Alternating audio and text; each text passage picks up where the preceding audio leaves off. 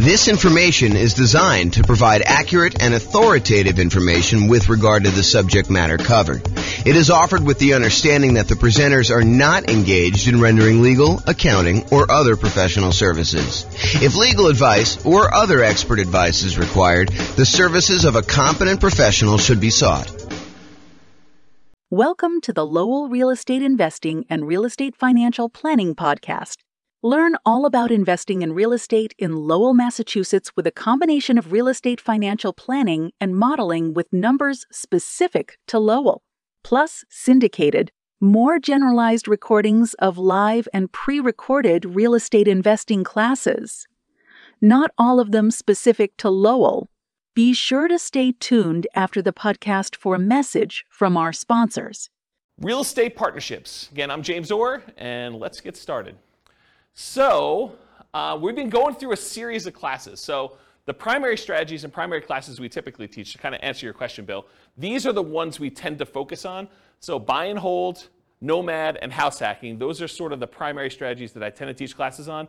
Tonight is sort of another that is, sort of just outside of what we normally teach. We do some stuff on partnerships, but it's not the primary content that we typically do. So all the secondary strategies to creative financing, we covered all that last week. That's like owner financing, subject to, rent to own, lease option, lease purchase, the ultimate strategy, agreement for deed, contract for deed, all those ones as well. And then we did another class on quick turning or flipping properties.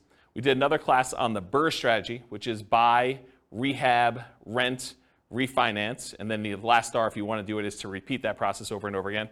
Then wholesaling and wholetailing, we're going to cover that here in the next couple weeks. Options and option auction, we talked about that. We're going to have that coming up next couple weeks. Tax liens and tax deeds, again, we're going to cover those. And then tonight is partnerships and syndications, and we'll talk about the three roles in detail tonight, about the three roles that partners can play. And then the stuff that I'm not going to cover, real estate investment trusts, you can go talk to your stockbroker about buying a real estate investment trust or your financial planner. Or covering other strategies, probate, short sales, foreclosures, and pre-foreclosures. Those are sort of like topics that are covered in other strategies, so we're not going to have separate classes on those. So any questions on the real estate investing strategies and like what we're covering and what we've covered so far? Okay, awesome. All right, so partner rules. Before I go into a lot of detail about partnerships and everything else, I want to explain to you that we break down partnerships into three roles.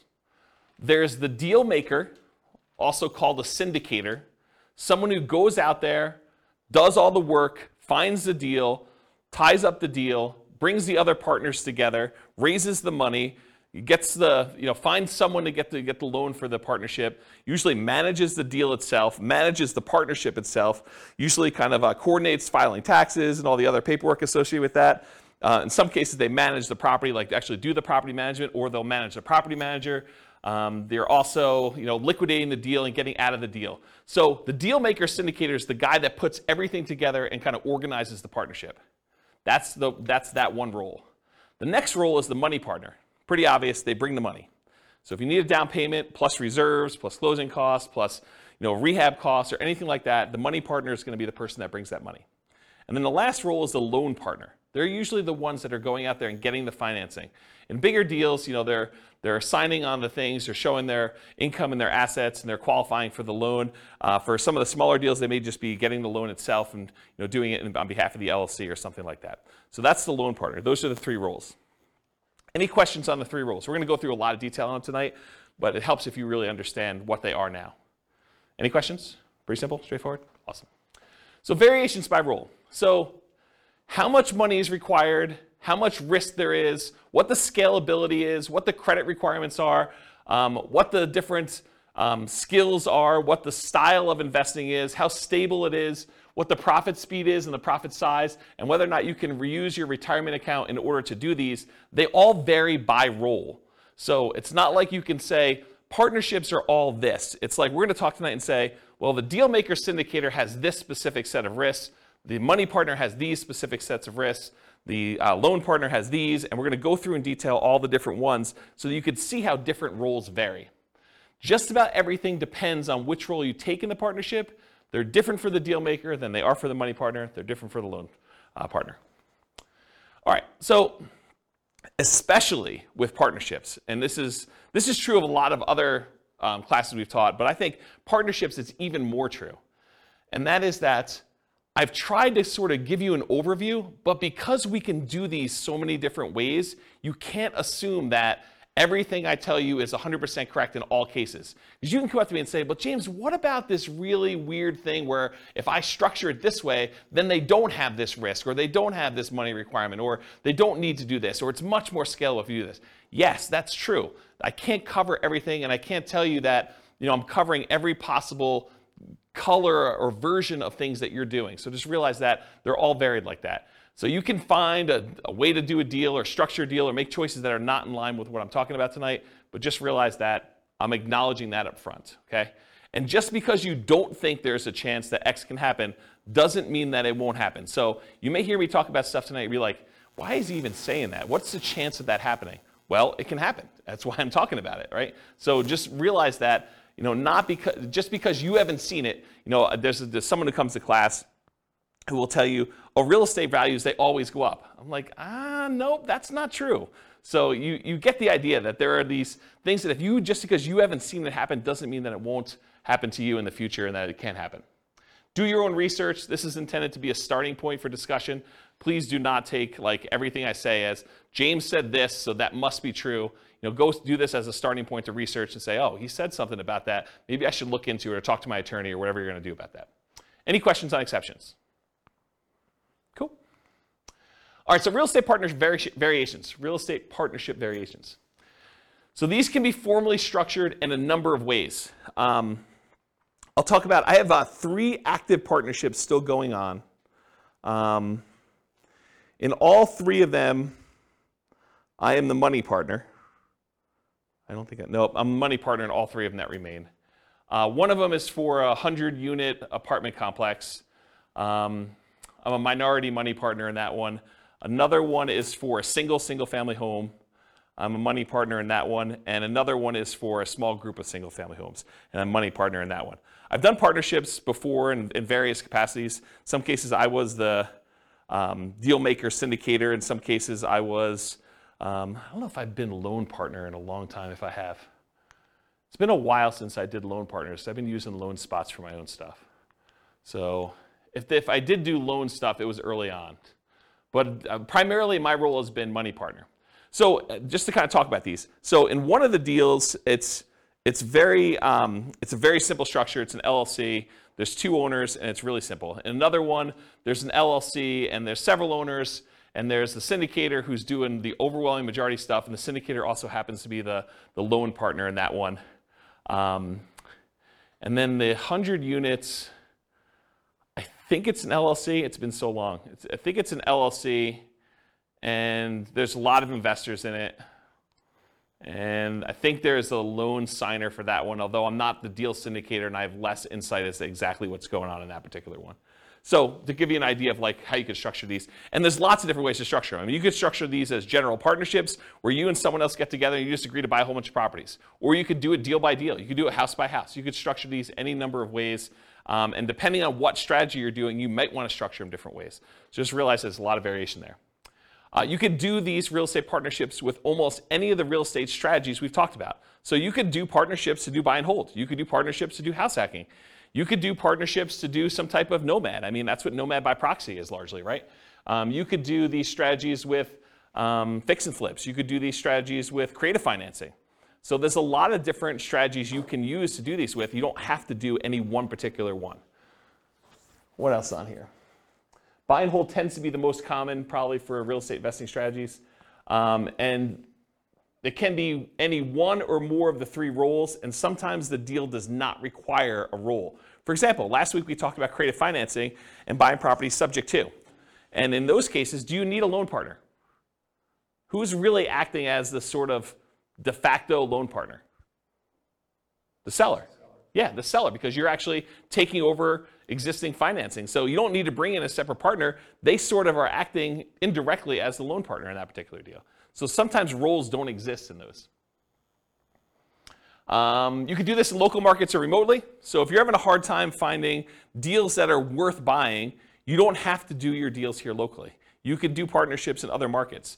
There's someone who I know is doing a pretty large syndication, and part of their pitch for how they're going out there and raising money is they're doing geographic diversification. They're going to buy a couple of commercial apartment buildings and some commercial office buildings, and I think they're even doing like a hotel, and they're kind of doing this geographically diversified, so it's not all in one city. They plan on having some, I think they're buying like 10 properties or something, 10 big properties, and they're doing this geographically diversified. So you don't have to do this in your local market, and sometimes you may want to structure these such that you have diversification. That could be one of your angles to do these in. Let's see, can it be a property type? We'll focus primarily on single-family homes for modeling later. I think, Bill, you were asking whether or not we ever talk about commercial investing, apartment buildings and stuff. And yeah, we definitely do teach classes on that. But just because I'm talking about single-family homes tonight doesn't mean you can't do and structure these with apartment buildings.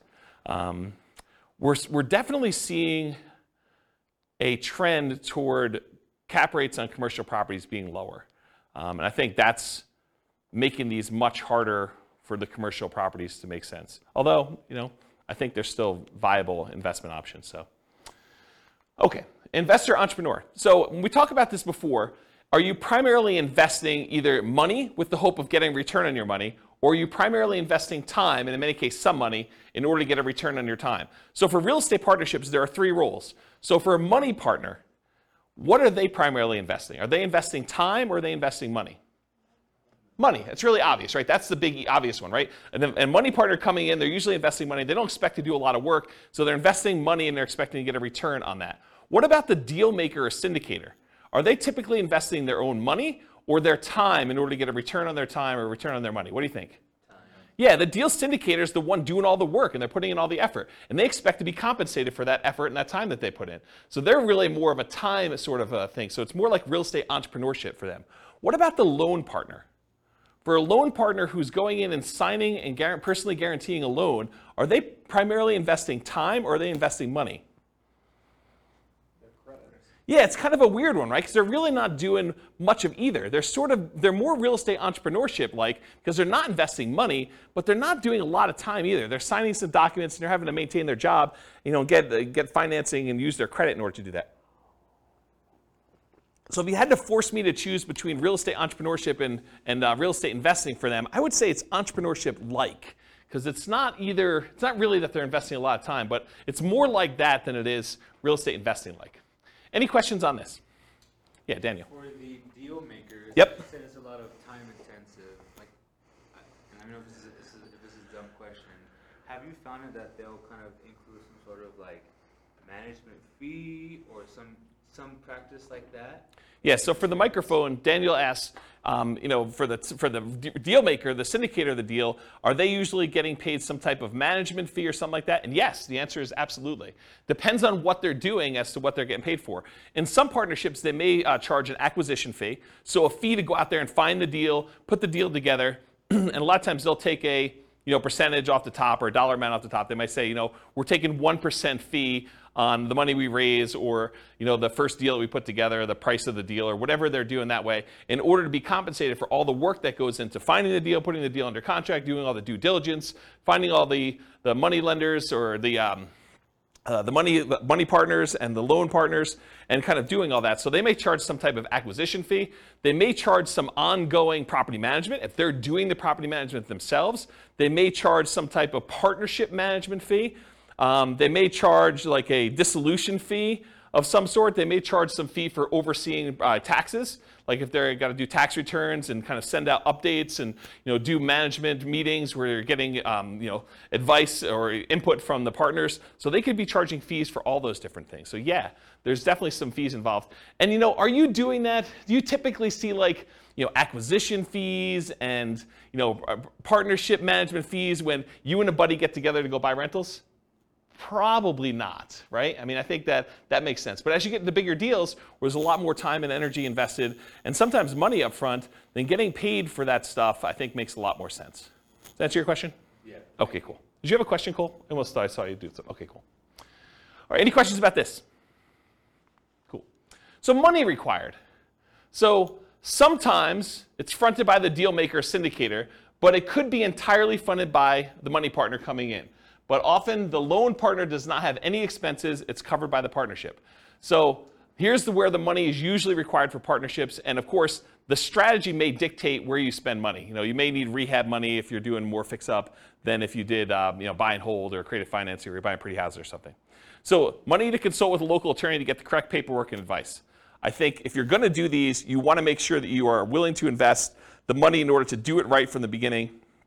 There's few things worse in the world because everybody is like gung-ho and happy at the beginning of the deal. They're all excited about doing the deal, but that's when you want to agree on all the things that could go wrong and how do we get out of this thing if I decide I don't like you or you don't like me, or how we resolve our issues, or what happens if someone dies and the deal maker is unable to do stuff anymore. Like, how do you resolve all those things? The time to work all those things out is in the beginning with the help of an attorney who structures the correct paperwork. You don't want to get to the end and find out later that we didn't think about this. We don't have a way to do this. We don't have a way to buy out a partner. I have a partnership agreement that doesn't have a buyout in it, which isn't come up, but that's a potential problem if a partner wants to buy someone else out, okay? All right, so consultation with local attorney to get correct paperwork and advice. Sometimes you're gonna need money in order to do marketing and find or acquire the deal. Sometimes you'll find these deals by looking on LoopNet or local MLS or networking or wholesalers or some form of that. But sometimes you're spending money in order to do marketing in order to acquire deals. And so it depends on which way you're doing it as to whether or not the deal maker, the syndicator, needs to spend that money up front and then maybe get reimbursed later by the money partner. Maybe it's part of an acquisition fee, or if they're just going to self-fund that and that's their minimal investment into the deal. Maybe they only spend money on marketing costs and talk to the attorney, and then after that, the money partner comes in, does the down payment, and does the closing costs, and does the reserves and everything else. But that could be there. Earnest money. So earnest money is usually money you put up in order to control the deal before you formally go and close. And so you'll need to have some earnest money. And with some of these larger deals, these can be significant checks. They're not just $5,000. So realize you could need earnest money up front. So realize if you're doing these bigger deals, you may want to partner with your money partner early and talk about providing earnest money if you're doing those, if you're unwilling to do it, if you're the deal maker or the syndicator in that deal. Does that make sense? Okay. Reserves. You should not be doing these deals without reserves. And in my opinion, there's a tendency for the mom and pop landlord real estate investor, which I don't believe you should be doing this, but there's a tendency for them to kind of play it really loose and invest in real estate without setting aside, specifically earmarking money as reserves. They'll say, if I really need to, I can go tap into my 401k or my IRA, or I've got $50,000 in credit card balance that I could use, or I can go get a personal loan from the bank if I really needed money to do something. So I don't really need to have 6 months of reserves per property set aside. When you do a partnership, though, and first of all, I don't think you should do that. I think you should set aside reserves, in my opinion.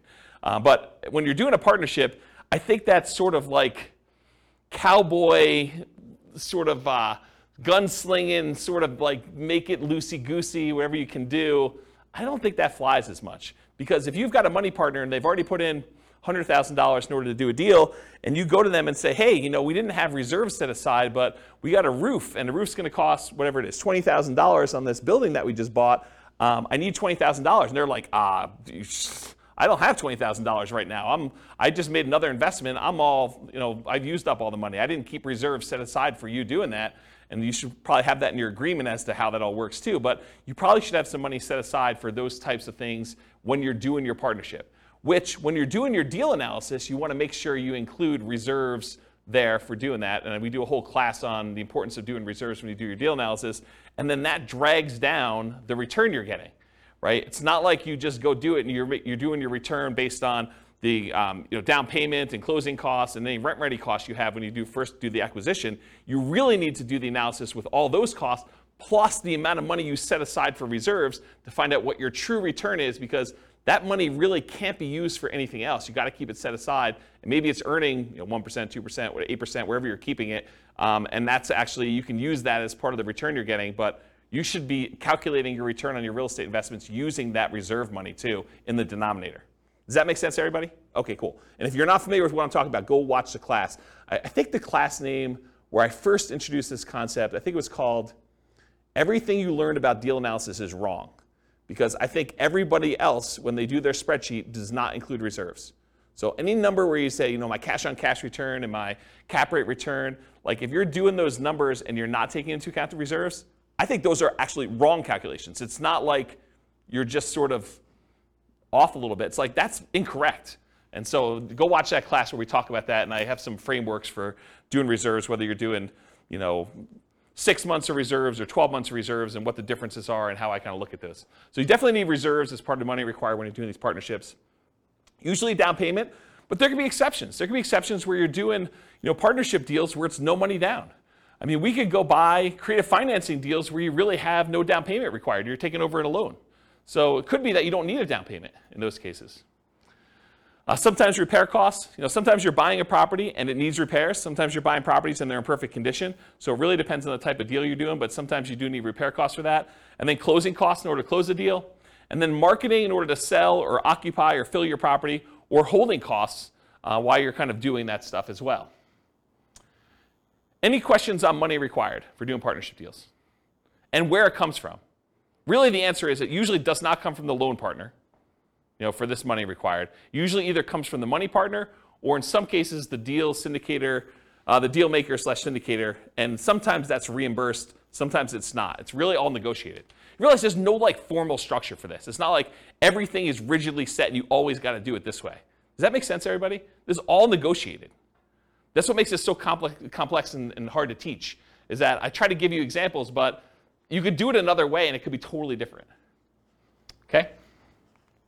All right, credit required. So the deal maker or syndicator, depending on how it's structured and ownership sizes, some lenders may require that the deal maker syndicator sign for the loan as well, but often they do not need to sign for the loan and do not need to have credit in order to do this, especially if you're a small minority partner. If you're a deal maker syndicator and you've got a majority stake in the deal, a lot of times the lender is going to want to see you on there, signing for the loan as well.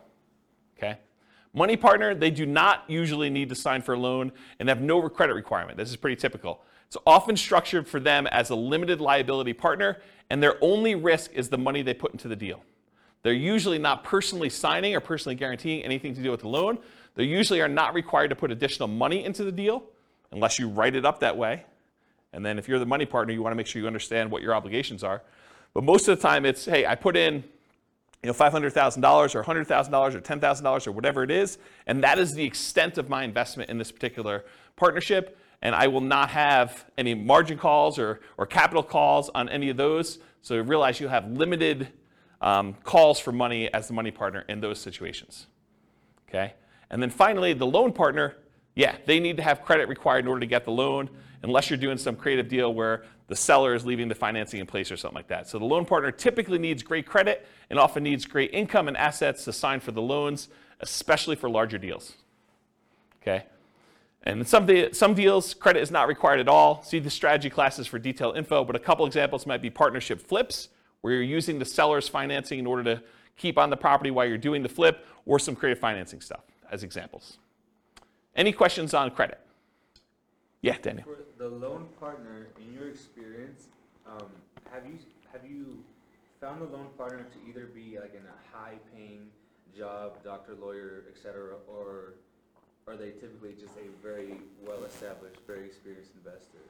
What have you? So the question for the microphone is, for loan partners, are they typically some type of high-paying job, like doctor, lawyer, attorney, something like that, or are they, just a pretty well-established investor? And my experience is it's all over the place. Like one of the partners I have is a very well-established real estate investor. They're not a doctor or lawyer or anything like that. Another one, it is not a doctor, lawyer, or even what I would consider a well-established real estate investor. It's just a regular real estate investor, not crazy assets, not crazy income, just sort of that. And a lot of the ones, let me think about this. So some of the other ones I've done, they've also not been really crazy high earner type people. Sometimes it's, like somebody just buying a single family home. They're able to get the loan on it. And we'll talk about the examples toward the end of class where we do Norm and Norma kind of variations on this. But, they're just regular people and they can qualify for the loan to buy a single family home, and they just don't have the down payments, or they don't have the expertise or time to do something, and they bring in a money partner for down payment and they just sign for the loan. And so it doesn't have to be someone who's like crazy like that. They just have to qualify. Yeah. All right, any other questions about credit required? I guess my question is when you're a money partner Yep. or a loan partner, I guess it depends on how the deal's structured, but do you have to be an accredited investor? Yeah, so that's a really good question. So Kevin asked, do you need to be an accredited investor in order to do these deals? And the answer is maybe. It depends on the deal and how many people are involved in the transaction. But if you and your buddy want to get together and buy like a single family home and one of you is going to get the loan, the other one's going to do down payments, you're going to do that, nope, you don't. But go talk to an attorney. I mean, this is part of what you need to set the money aside for, make sure you get it structured right. So ask the attorney when you go sit down with them, is this like an accredited investor situation? But my understanding is if it's just you and your buddy doing something, or you and your buddy and maybe one other person doing it, probably not. If you're going to go out there and formally raise money, and there's regulations, Cole may actually know, you can talk to him after class if he may know, but there's rules about like what requires accreditation and what requires, there's like another level in that too, right? I think if it's like a real estate investment trust that's registered with the SEC, you're more likely to have something like that. Yeah. For the small, like single family deals, no. Yeah, so just go find out. Talk to an attorney. You're gonna want to talk to an attorney. You should be not be doing this without paperwork at all. And you definitely should go get advice from somebody. So this is like a 2-minute question you ask that's part of your hour or two that you're going to get with your attorney. So just go ahead and ask that and make sure you're doing it right, rather than me give you bad advice. My understanding is these laws are becoming much more friendly for doing these types of deals too. I'm just seeing regulations coming across saying that they're going to reduce the requirements in some form. So, I mean, all this stuff changes. So, yeah, don't rely on what you're hearing here. Go talk to an attorney. It's the best answer. Any other questions? Cool. So skills required. And the skills required for the deal maker syndicator are significantly more involved than the skills required for the money lender or the loan partner. So the whole left-hand side of this slide is all the deal maker skills, and then the right-hand side, there's like a couple lines for that, okay? So I'm gonna cover the money partner and loan partner first because they're easy, okay? Money partner, you gotta have the money or access to the money in form of assets or credit. Loan partner, you got to have the ability to get the loan. You need to have credit, income, and in some cases, assets. Pretty easy. That's it for those. Any questions on those before I go into all the deal maker syndicator stuff? Okay. So deal maker syndicator, you got to find the deals. I mean, that's your job, right? You're out there finding amazing deals in order to bring in partners that want to invest with you. So you got to go find deals, and in some cases, that's going to require marketing skills. If you're not just going to the MLS and trying to do a deal that way, and you could sort of like see between the lines of like deals that are in plain sight, but you know what to do with them in order to make them really, really profitable. A really basic example of this would be, buying a property that you're going to convert as a short-term rental. Someone may have a property that's listed for sale, but the income could be amazing if you do a short-term rental on it, and it could be worthwhile if you're raising money with a money partner or a loan partner in order to go do those types of deals. But you need the expertise to be able to go see those in plain sight when they're just lying in the MLS and no one else is looking for them, or like be able to kind of put those together and have the expertise to run those, okay? As one example. James, Yeah, question. Question about the money partner. Yeah. So, like maybe in your case scenario, do they essentially just need proof of funds type of thing, or are they looking into your finances more than just that, like to qualify, the loan partner qualify? Yeah, so Nathan asked, Like how involved is their search into your... yeah, so Nathan asked whether or not the money partner is going to need to like have someone come in and look at all their financing and confirm that they have the money and where it's coming from and source it and everything. And it depends. But if you and a buddy are buying a single family home together or a duplex, triplex, fourplex, maybe even a small apartment building, and it's a pretty simple one, you telling them that I've got $200,000 to invest is going to be fine. They're not going to need to go do that. When you get the loan, they may or may not ask you, the lender may or may not ask you where those funds came from, just to kind of know. So make sure you go talk to whoever's doing the loan or talk to the money partner, make sure you structure all that correctly. But in most cases, I don't even think that's come up for me. But it's not saying that it won't ever come up in the future. And part of it may be the lender and how you structured it and everything else like that. But no, I don't think that's the case. Now, if you're doing like one of these larger type syndications or something like that, maybe they may want to go and source that. I've not seen that come up. Some of the larger syndications that I didn't get sourced for my down payment for the larger syndications I've done. And the ones that I know about going on now, I understand their process is basically you need to have your attorney or CPA just sign a statement that says you're accredited. and they're not looking at stuff. You just need to do that and send in your check. So I don't think they're doing anything like that. So it probably depends, but in most cases, no, I don't think that's going to be an issue. Does that answer your question? Okay, cool. All right, cool. So finding deals, and a lot of times that involves marketing in order to find them off market, how to do motivated seller marketing of that sort. Analyzing deals, being able to estimate rehab or cash flow, you run the deal numbers, estimating value if you're trying to buy stuff under value, doing comps, things of that nature. Or if you're not able to do these yourself, you need to be able to have someone else that you could tap to do it. If you've got a real estate agent or a CPA or someone else who's willing to help you with deal analysis or help you with estimating value or anything like that, then you can outsource it. But you need to be able to perform that as part of your deal maker syndicator thing, whether it's you directly or you're using someone else to do it. Deal structuring, and part of this is negotiation, but structuring the deal and also negotiating with the partnership as to how that's going to be structured. Raising money, you need to go find your money partners. Also, finding financing, finding your loan partner to be able to do that. So that's another skill you need to have.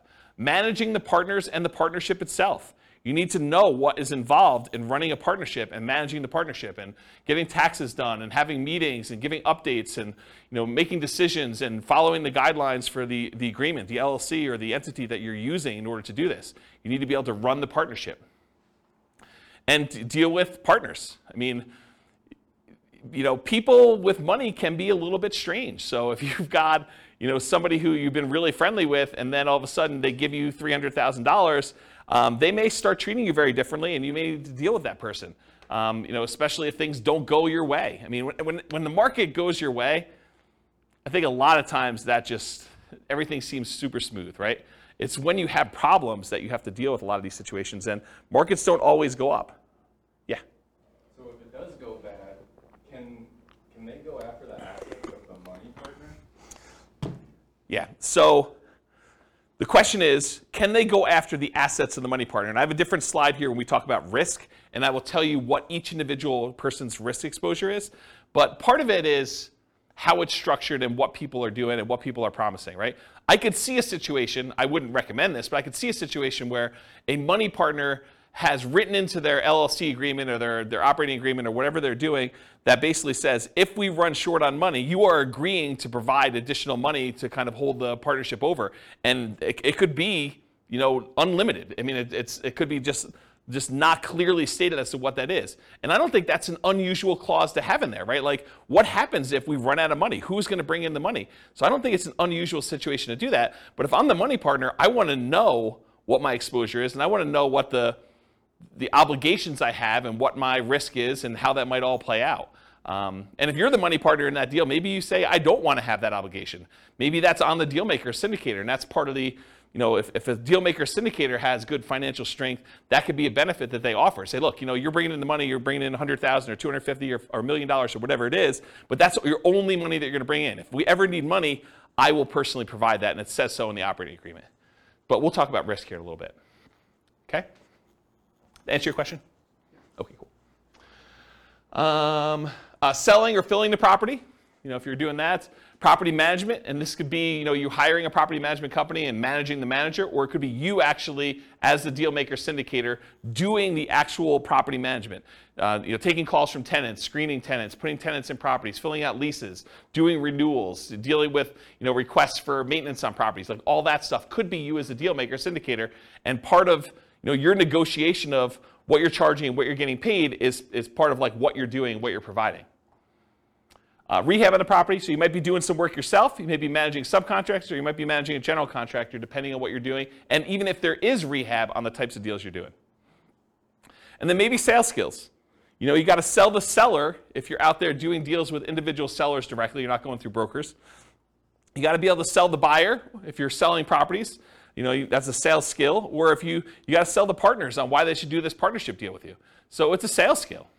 It's not just, I love real estate, I like looking at properties on the weekend. It's, it's salesmanship and probably some technical skills as well. Any questions on skills? You can see the deal maker is responsible for a lot of stuff. On the deal structuring, like when you're talking percentage of ownership. Yep. Say I go in with a buddy, the guy got $50,000, he's got the good job. We both find the deal together. I don't know. I mean, I know it's negotiated, so it can be whatever you want, but Yeah. like what's reasonable? Or I know it's very broad, so you can't, it's hard to answer, but I feel like you need some parameters because it's like, I don't know. Yeah. So Bill's question is, what's a reasonable percentage that a deal maker syndicator should get? What's a reasonable percentage the money partner should get? What's a reasonable percentage that the loan partner should get? And it's all negotiable, as you said. The challenge is everybody has their own perspective, and everyone thinks that their role is the most important role, right? And I should probably do these classes again. But when we've taught partnership classes in the past, we had a much different format for, this is just sort of a partnerships as a strategy class. And we had classes on partnerships and how to do them and like what the roles are. And there's a lot more, there was different detail. It wasn't more detail, it was different detail. And then we used to do a second class. And the reason why I'm telling you a story about that, we basically teach a class on how to do partnerships. And then the next week we'd come to class and we played the partnership game. And the partnership game was everyone got game pieces that said kind of like what their negotiating range was for the different roles. And then we'd have like 30 people in a class, and 10 people would be told that they're money partners, and they'd have a green name tag. 10 people would be told that they're the deal maker syndicator person, and they'd have their spreadsheet with the deal that they have, how much cash flow, how much down payments required, all that stuff. And they'd have some parameters that they need to do, and it'd be 10 of those. And then we'd have 10 people that were loan partners that can get loans on the deal and do that. And we'd set everyone loose in the room. And they had to team up in groups of 3 and negotiate the terms of the deal that they felt they were comfortable with. And you'd see, and then at the end of class, once we did everything and most people came together and structured a deal, worked it out, we would list out on the board what the ranges of what everyone negotiated. So we'd say, money partners got between X and Y, and that seemed reasonable, and some people were happy. Some people were like, oh my gosh, they were able to negotiate that. And then we'd have the loan partner version of that, and we'd have the deal syndicator. And the answer to your question is, it was all over the frickin' place. It wasn't like deal maker gets 10%, or deal maker gets 50%, or loan partner always gets X. And sometimes in real world, people take on multiple roles. Like one of the partnerships I'm in, the deal maker syndicator is also the loan partner. They are personally signing and guaranteeing the loans. And so they got a bigger piece, right? And sometimes when you structure these things, there are minimums. So they'll say, look, the money partners get the first 8% or 10% return on this. Then after that, the syndicator or whatever else as the other roles are, they get caught up to 8%. Then after that, we split it until 16%. And then anything over 16%, the syndicator gets 75% of that, and the money partner gets 25%. So you could structure these all over the place and do them very oddly. Now, most of the people in the room, when we do that exercise, we're not doing that kind of like tiered, premium, priority returns, stuff like that. But in the real world, that does happen. Does that make sense? Yeah, how about if a scenario where payment is made until the money partner gets paid back? Yeah. So Bill says, what about a situation where the money partner gets paid back first and then you guys split it at a different level after that? Sure. Now here's the tricky part about that. Let's say you're the deal maker, syndicator, you're doing that, and the money partner gets 100% of the money, until the money partner gets paid back, and then you guys start to split it. But you're doing property management, you're doing taxes, you're doing managing the maintenance on the property and overseeing that, and let's say that has to go on for 5 years before you get paid. Are you happy doing that? No. Probably not. And that's the tricky part, is like you really need to think through, like, what am I doing? What work is involved? What hours are involved? What's the labor cost that's involved before I even get a penny from this? And maybe you get like 75% and then the money partner gets 25% after that. And maybe you're willing to do that. I don't know. It's like really a negotiation as to what you're doing and what's involved. Does that make sense? It's very gray. It is very gray. And this is like the warning I gave you at the beginning. There's so many different ways to structure these things. Yeah, it seems like the deal maker's doing a lot. Obviously, you need all 3 to make it happen. So yes. Or you just do it yourself. Right? I mean, that's the other option. That seems easier. Well, I mean, if you don't have one of these pieces, right? You can't get loans, or you don't have the money. You've got all your own money tied up in your own deals, but you got good deal flow. you've got a source, you could find these. You got more deals than you could possibly fund yourself. Or maybe you're at your limit of your loans. You can only get, the second tier, adjustable rate mortgage type loans from a portfolio lender now because you've got 10 loans in your name, and now you really need like a loan partner to do deals. But you got sources of great deals. Maybe you even have down payment, or you have a source of down payment. You have another partner who's like, hey, I got plenty of money. Let's do more of those deals. But your loans aren't great anymore, and you can't get any more. Maybe you do go partner with someone who can get 30-year fixed rate financing because they're not at their 10. Does that make sense? Yeah. So it's tricky. All right, questions? Personal question. Okay. Like, how did you know you were ready to enter a partnership? How did I know I was personally ready to enter a partnership? In the 3 that I'm in right now, one of them I had excess money, and I was just, it was right. I mean, I just needed a place to put money. Another one, it was convenient. So it wasn't even that I had money or anything like that. It was just a matter of convenience doing it. And the other one, it was like a buddy who was like, hey, let's buy this property together. And I was like, all right, let's go do it. It was really off the cuff. It wasn't like thinking it through on those 3. And in the past, sometimes I've intentionally sought out partnerships. So it was very deliberate going in, and I knew I wanted to do it. So I don't know. That's kind of, but I don't know. Sometimes it's like, especially when you know the investment. I mean, I was already buying another one in the same neighborhood at the same time. So I just bought 1.5, right? Because another buddy of mine was like, hey, let's go do this. I'm like, great. You do the loan for that one. I'll kind of oversee it. That's what we'll do this, and then we'll split it 50-50. That was the way we structured that particular one. You put up half the money, I put up half the money. We're basically not going to pull profits out. We're just going to let the money sit in reserves. If we want to pull money out later, we can do that. But we're just letting it just sit there and accumulate reserves and holding on to it. And that was the way we structured that one. And when there's like more than you and a buddy, do you guys have like meetings like monthly? Not monthly. Or quarterly or whatever. Yeah. To like make sure that like the deal makers like doing taxes and all. Yeah. The question was, how often do you meet as when you're doing these deals? And I think it does increase with complexity. Like the buddy and I we still have to meet for the LLC. So there are meetings. Usually done via email in this case, but there's still meetings. Not that I can't get on the phone, but they're usually just paper trail sort of stuff. They're done that way. But yeah, when you do the bigger ones, there's meetings. The larger one is usually like there's a webinar, and that's sort of the meeting where there's information given out that way. But I don't personally attend the webinars. I sort of just let it go. I'm not super, maybe I shouldn't even be saying this, but I'm not super involved. It's just like, I don't even list it. Like when I do my modeling, I don't even list it on there. Like it's that type deal. And the other ones where we get together, before COVID, we were probably doing, especially if there's stuff going on, like once every 6 months, maybe a little bit less frequently. But if there's not a lot going on, if it's in steady state, you got tenants in there, there's nothing happening, there's nothing to get together about, right? I mean, and then there's checks that come for a period of time. So yeah. Does that help? Yeah. Okay, cool. Yeah. Can you use 1031 money into? Yes. The question was, can you 1031 money between partnerships and into other stuff? It's like kind. So check with your CPA to verify this, but if you're investing in real estate, you can move money from real estate to other real estate. Even if it's a syndication? It's my understanding, but check with your CPA to verify. The question was, even if it's a syndication, and that's my understanding if you can, but do you do any of those? No, not a lot, but you can, even into real estate investment trusts. Yeah, so I'm not going to say his name because I don't want to put him on the hook for any obligation or liability there, but he would know, and you could do it. Yeah, sources, yeah. Does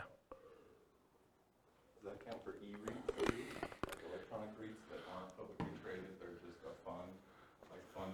I wouldn't know about e-REITs. Yeah, we don't know about e-REITs. Yeah, do your own research. Again, this is part of it is talking to your CPA, right? Like, I don't know. In general, I love teaching classes and providing information, but it's a starting point for you to go, oh, here's my list of questions for my accountant. Here's my list of questions for my attorney to verify that what James said is true. You should not believe anything I say is like true, right? Like, I think it's true, and I'm not trying to deliberately giving you false information, but part of your job is to go do your own due diligence and verify this. And so go talk to an attorney, go talk to your CPA to make sure that for your specific situation, in your specific area, that what I'm telling you is correct. Yeah. All right, any questions on skills required? Sweet. Stability. So Shane Parrish, who was from Farnham Street, sent out an email on his blog. This is probably months ago at this point. And in the article, he basically talked about this idea of things being stable, whether something is actively stable or passively stable. Something is actively stable, it requires your attention and your input in order to make sure that you don't die or something bad doesn't happen. And the example I think he used for that is his example was flying a jet. If you fly a jet and you're not actively engaged in flying the jet, things could go very, very badly and you could die. Versus an example of passively stable is like a boat. If you're in a boat and you stop rowing, the boat will just float there. And it's sort of like passively stable in that way. Real estate as a whole, not partnerships specifically, but real estate as a whole is actively stable. If you don't do anything with your real estate, if you're not paying your taxes and you don't have to have insurance, but if you don't pay your taxes at least, you're going to lose the property. If you've got a mortgage on the property, you're not paying that, you're going to lose the property. And if you're not managing your tenants and managing your properties and doing maintenance on them, it's required. So it's actively stable in general. Partnerships specifically vary a little bit based on the role, but they are also actively stable. So for example, the real estate partnership where you're the deal maker or syndicator, that in my opinion is very actively stable. You have to be doing stuff actively in order to keep that thing running. You need to be managing the partnership, you need to be managing the financing, you got to be managing the property manager or the tenants directly. You got to be doing all that stuff. For a money partner or a loan partner, yeah, it's actively stable in that the investment requires some work to be done, but do you really have to be doing a lot personally? Probably not. But there is something involved in there. And so I put down it's actively stable just because real estate in general is, but you're not having to do a lot of stuff yourself. In some cases, you may need to submit financials, especially if you're doing like these larger deals or commercial loans. A lot of lenders are going to want updated financials every X period of time, whether that's a year or 5 years or 6 months or whatever it is. They'll want to see some updated financials from you to make sure that everything's good. Otherwise, they can call the loan due. For smaller deals, that's probably not happening. But that's a possibility as an example for the loan partner. And for the money partner, maybe you have some responsibilities to put more money in. Depends on what your agreement says. Okay, any other questions on stability? Sweet. Scalability. So is doing real estate partnerships scalable? Is it a way to build wealth? And how big can you get with it? So real estate partnerships for the deal maker or syndicator are often limited by deal flow. How many deals can you find, and are they good enough quality where you can actually get cash, money partners and loan partners in order to do those? And so it's really limited on your ability to deal flow, and probably to a slightly lesser degree, in my opinion, is finding the partners themselves, finding the money partners and finding the loan partners to be able to do the deals. So in my opinion, that could be considered a wealth building strategy because once you're able to find enough deals and partners to do it, you can scale pretty big. It's not like you're limited by the number of loans you can get or how much money you actually have yourself. You can really scale this up. For money partners, it is limited by the money you have to invest. So it can largely be passive wealth building strategy, but it's scalable only based on how many partnerships you can find and how much money you actually have. So I don't know, I wouldn't consider that super scalable because you're limited by your own money stuff. Loan partners, it's very limited in my opinion. It's limited by the number of loans that you can personally guarantee and qualify for, and it's not typically scalable unless you graduate to signing for larger commercial loans. So you can scale it, but I think it's more limited if you're doing like single family homes, duplexes, triplexes, fourplexes. Once you get to larger deals, then it's a matter of your assets and your income and your ability to qualify for these larger deals. So depending on the real estate investing strategy being used by the partnership, there may be additional scaling limitations imposed by the strategy itself. So if you're doing things that are hard to scale just because the strategy is hard to scale, realize that could be an additional limitation for you. Any questions on scalability? Cool. So risk exposure. I think this was your question, Nick, right? All right, so let's talk about risk. For the deal maker syndicator, I've kind of arbitrarily given them a medium risk rating. Why is it medium? Well, I do think there's some risk, but it's usually not a lot of their own money, And it's usually not them personally guaranteeing signing a loan, although in some cases they do have some of their own money invested in the deal. And in some cases, they are also personally signing and guaranteeing a loan. So if you had those in there, I'd probably say it'd be higher risk. But for the most part, the deal maker syndicator is not putting up their own money and they're not signing for the loan. So their risk is sort of like medium.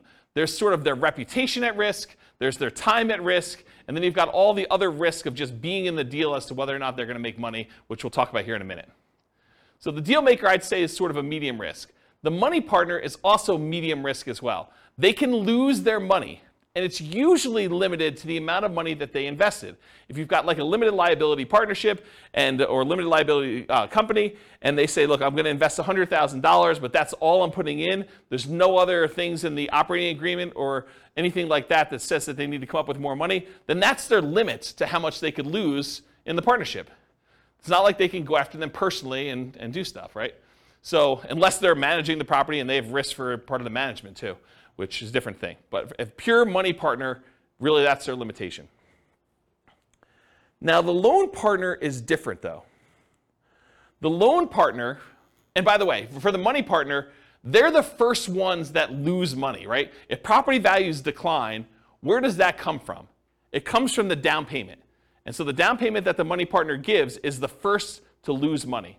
So if we had to get out of a deal, if we were in a partnership together and we had to get out of a deal and we had to sell less than what we bought it for, then it comes out of that money partner's money, right? If we had to sell a property for less than what we bought it for, then they're the first ones to take that hit, okay?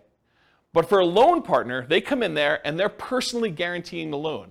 And personally guaranteeing the loan is you're guaranteeing it to the lender. So really, you're only having to make a guarantee if the lender loses money, right? So if the lender comes in and property values go to zero, which isn't likely to happen, but if it goes to zero and the lender's like, look, I loaned you $1 million and I didn't get any of my money back, so now I'm personally coming after you to make me whole for the $1 million, the loan partner, because they personally signed and personally guaranteed that loan, could be obligated for that $1 million. But in a more reasonable decline in value, went from being worth $1 million to now being worth, $800,000, and the money partner had to come in with $200,000 as their down payment in order to get that deal done.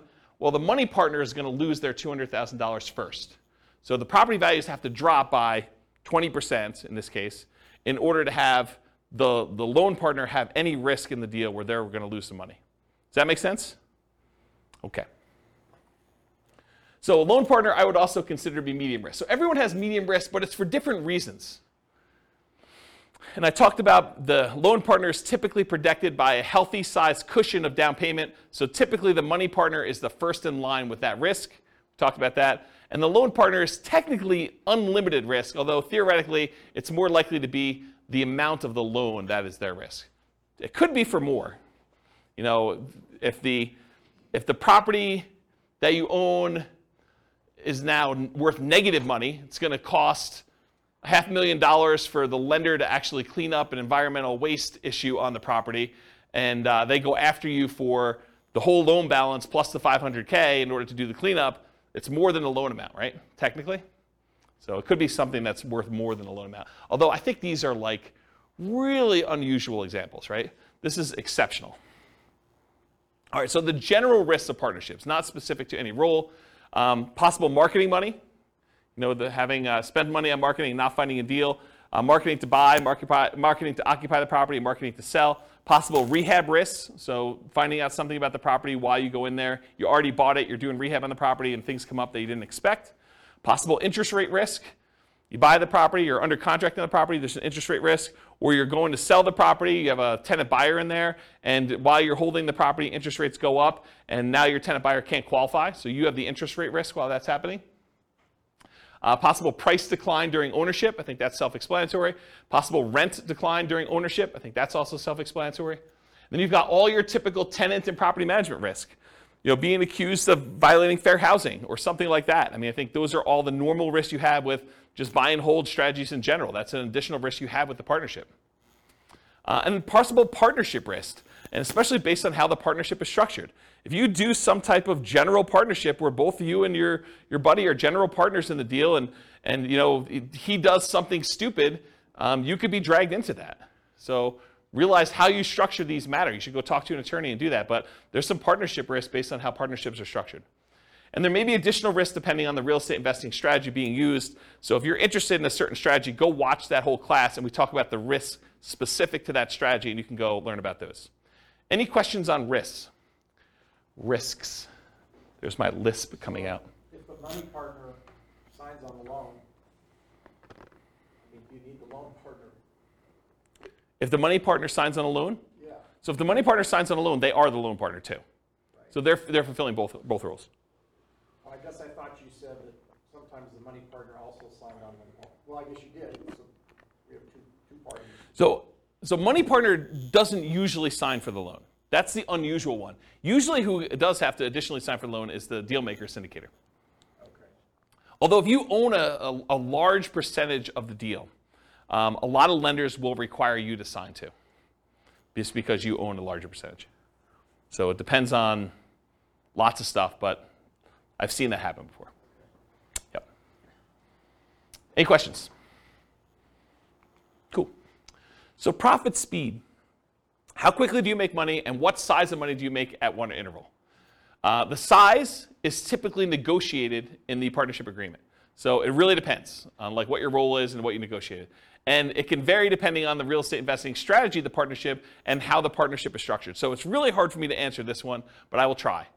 Deal makers and syndicators, they can make money up front. I think Daniel had asked whether or not you can get paid for this. Yeah, you can make money up front as acquisition compensation. So putting together the deal, doing all the work, getting the deal going, getting it set up, having it go through to closing. Sometimes you can collect a fee for doing that. But you can also, as a deal maker, make money ongoing. A share of the profits, fees for work done, running the investment, doing management, doing all that other stuff. So you can get paid for doing that work. And then a lot of times deal makers, syndicators make the money at sale as being one of the owners.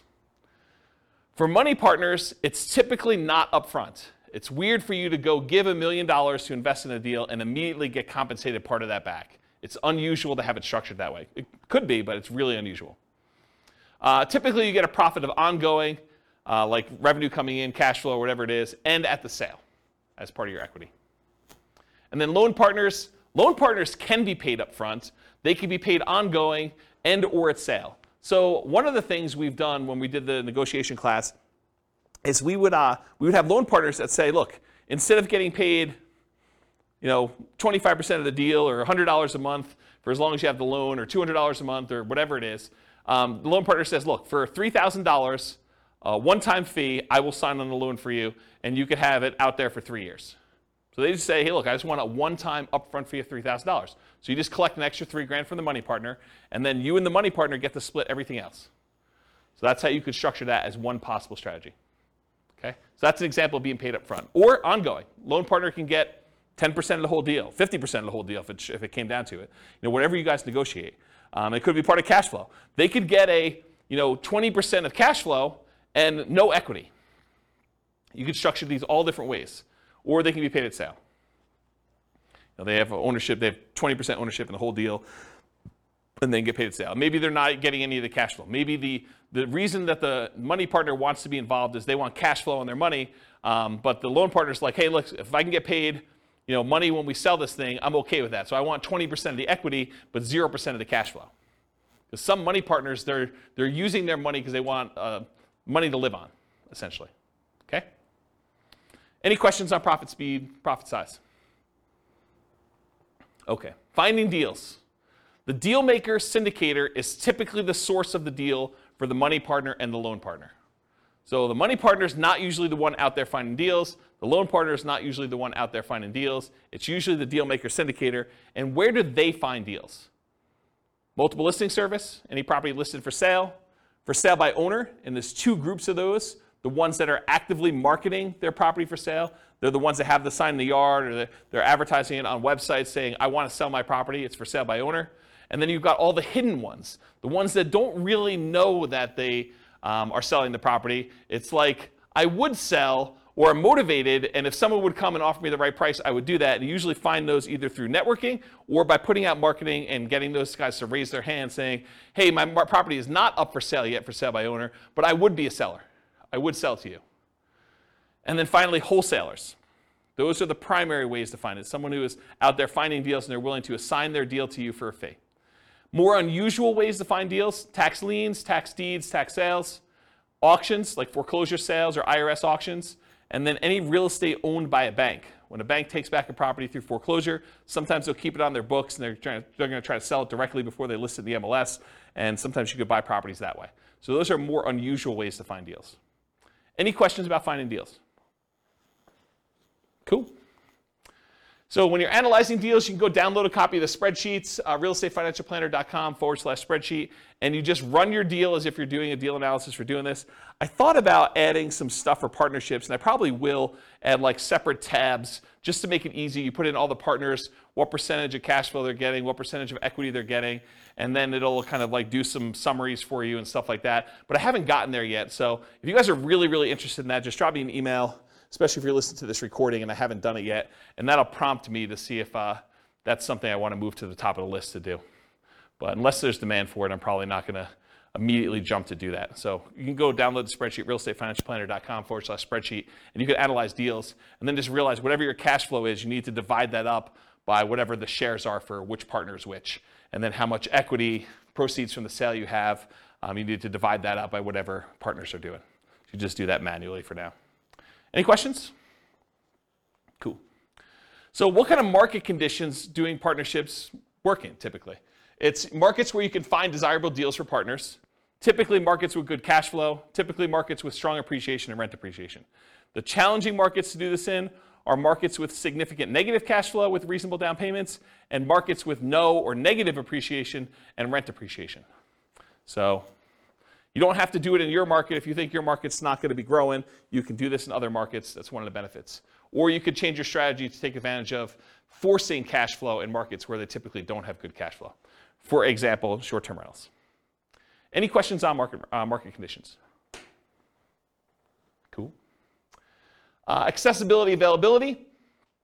So deal maker syndicators. In many markets, there are plentiful deals you can select from the MLS. So in some markets, it's as easy as just picking the best deals of the bunch from the MLS. It's not a matter of are there deals, it's sifting and sorting through the deals that there are and finding the one that makes the most sense and picking that out. In other markets, you're sifting and sorting for the top deals, which I just talked about. In other markets, it might be challenging to find positive cash flowing properties except with significant down payments. So it might be hard in your marketplace to do this. Interest rates may be a significant factor where properties will cash flow or not. And then make sure that the property you're going to do the deal with, works for the type of strategy that you're trying to implement. As one example, don't go try to do a short-term rental in a neighborhood that has an HOA that prohibits short-term rentals. So verify that you're able to do the type of deal that you want to do. And then money and loan partners, you need to find the deal makers, syndicators with the deals that meet your investing criteria. So for them, you're not trying to find the deal as much as you're trying to find the deal maker syndicator who has the deal that makes sense for you. Does that make sense? Any questions? Using retirement accounts. So can you use your retirement account to do partnerships? For the deal maker and syndicator, you may be able to take your ownership interest in the name of your retirement account, usually a self-directed retirement account, but it is likely to limit what you can do on the deal because you can't self-deal or self-serve or something like that. There are limitations on what you could physically do when your self-directed IRA or self-directed 401k is the one that owns the property. For a money partner, yep, you could usually invest in these with your self-directed retirement accounts because you're not usually one doing any of the work. And then for a loan partner, maybe, but it's depending on how it's structured. So you want to go talk to your advisor to make sure you get good advice on that. But depending on how it's structured, you probably can, but there's probably some weird exceptions to that one. Any questions on whether or not you can use your retirement account to do partnerships? Cool. All right, so now we're going to go into more of the quantitative analysis. So you'll notice the structure of this class and the previous classes and all the different strategies. I sort of do a more qualitative analysis of like how the deals work, what the risks are, what the scalability is, what money is required, what skills are required, all those different things. And now I'm going to switch over and I'm going to do numbers. And I don't think a lot of folks do number-based analysis for different strategies, especially comparing one strategy to another where you compare numbers. And so that's what we're going to take for the rest of the time. We got like 45 minutes left or so. And I'm going to dig into different strategies, how long they take for you to achieve financial independence. And then we're going to look at how partnerships perform for you achieving financial independence. But I will tell you, as we've discussed in detail tonight, it is really hard to formulate like what a reasonable setup for these things are, right? Like there's so many variations and so many different things you can do that it's going to be really tricky to do this. And you probably want to go do additional modeling depending on what you're specifically doing. I'll do some really kind of like plain vanilla-ish ones, but there's so many different variations on this. It's going to be really, really hard to just pick one and do it. All right, so for deal makers, syndicators, partnership requires work and effort like a job. So when we do modeling for it, it often shows up as income when we model it.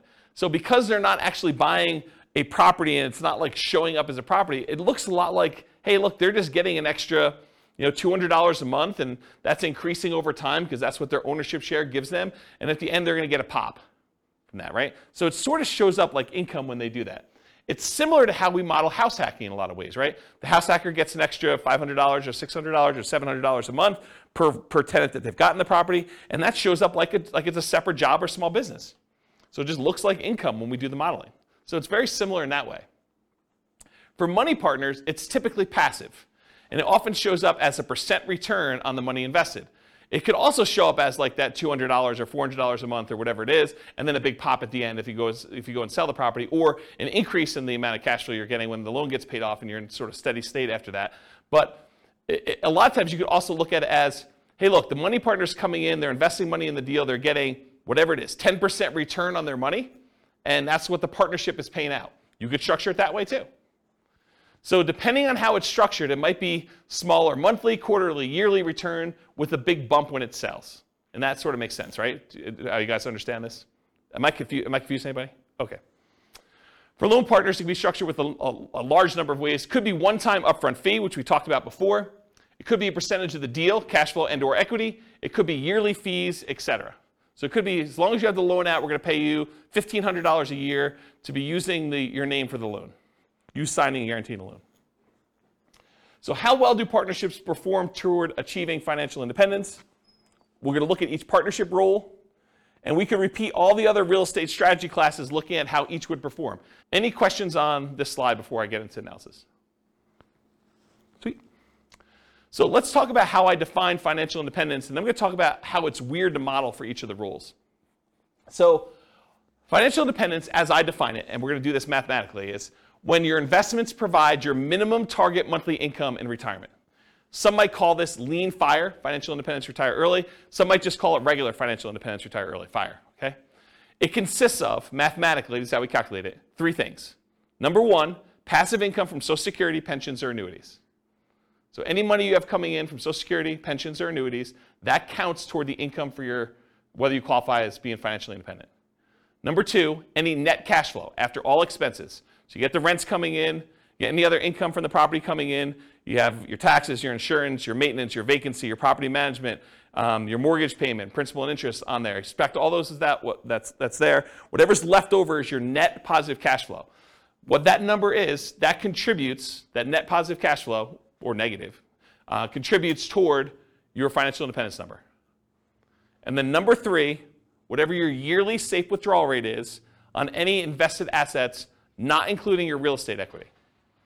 So any money you have invested in stocks or bonds or mutual funds or commodities or cryptocurrencies or anything like that, if you're earning a return on those, then you could use whatever your safe withdrawal rate is. Maybe it's 4% or 3.5% or 5% if you're Bill Benjamin, you just re-upped your number, whatever it is there. And whatever number you're using for that number times the amount you have invested in these other asset classes like stocks or bonds or stuff like that, that also contributes toward your financial independence number. So the 3 things are passive income, Social Security, pensions or annuities, plus your net positive cash flow from rentals, or net cash flow from rentals could be negative, and your yearly safe withdrawal rate times the invested assets you have that are other than that. Does not count for your equity in your property.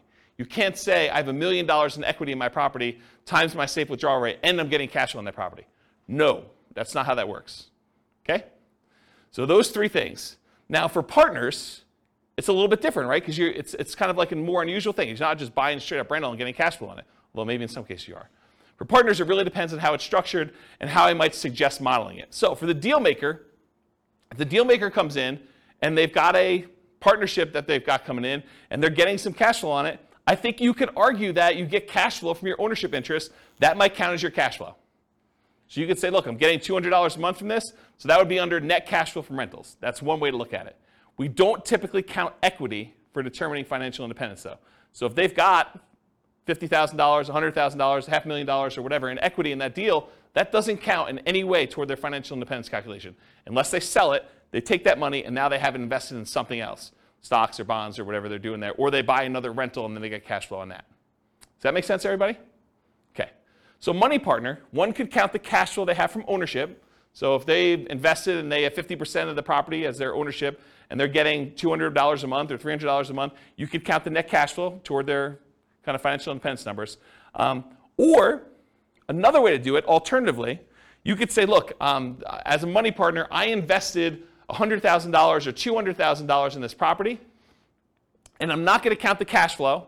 Instead, I'm going to say I have $100,000 out, and so that is also part of my safe withdrawal number. So you could use that and just pile it into your safe withdrawal. Now you've invested in almost in like a quasi real estate investment trust where you have this asset out there, and that would be part of my other assets times whatever my safe withdrawal rate is, and I have that coming in. So you look at it that way too. You can't do both though. You either count the cash flow, or you say, as a money partner, I've got $200,000 out there, and so I use that as part of my safe withdrawal rate calculation. Does that make sense? And does the financial advisor in the room disagree with how I structure these? Okay, so he basically agrees. Okay? Loan partner. So one could count cash flow from ownership. They're getting $100 a month because they signed on a loan. You can count that as your net positive cash flow. Or you could say, look, this is a passive income stream if it's just a yearly fee. That's sort of like a passive income, Social Security, pensions, or annuities. You have like a quasi-annuity. It's like $1,000 a year that you get by being the signer on the loan. You just count it like that. It could be that way too. Make sense? Okay. There are a lot of different ways to model these, some better than others. But this is how I think about how you do for partnerships. Any questions? Is this helpful? Okay, good. Oh, tangent. Crazy cool tangent. So why can't you just say to somebody, hey, look, this thing cash flow is $100 a month. So, the cash flow is going to increase because of inflation or whatever it is, and I've got some expenses that are increasing. So I expect the $100 a month in cash flow just to increase linearly 3% a year. And if I'm going to do a really simple spreadsheet calculation, why can't I say $100 a month in cash flow? I'm just going to grow that at whatever inflation is, and that's how I'm going to model cash flow in this rental property. Why can't you do that?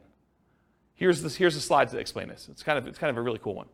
So this is the annual cash flow, each little dot to year's worth of cash flow for a single rental property. And it just shows you, starts off really, really small, and the cash flow sort of increases, and eventually you get to the point where there's a loan that's paid off, and then the loan's paid off and cash flow increases a lot more. Really, really simple thing was what's going on with this, right? You guys understand this? Okay, now what I'm going to show you is how much does cash flow change from this year to the year before? What's the percentage that cash flow increased from one year to the next year? So rents are going up at 3% a year.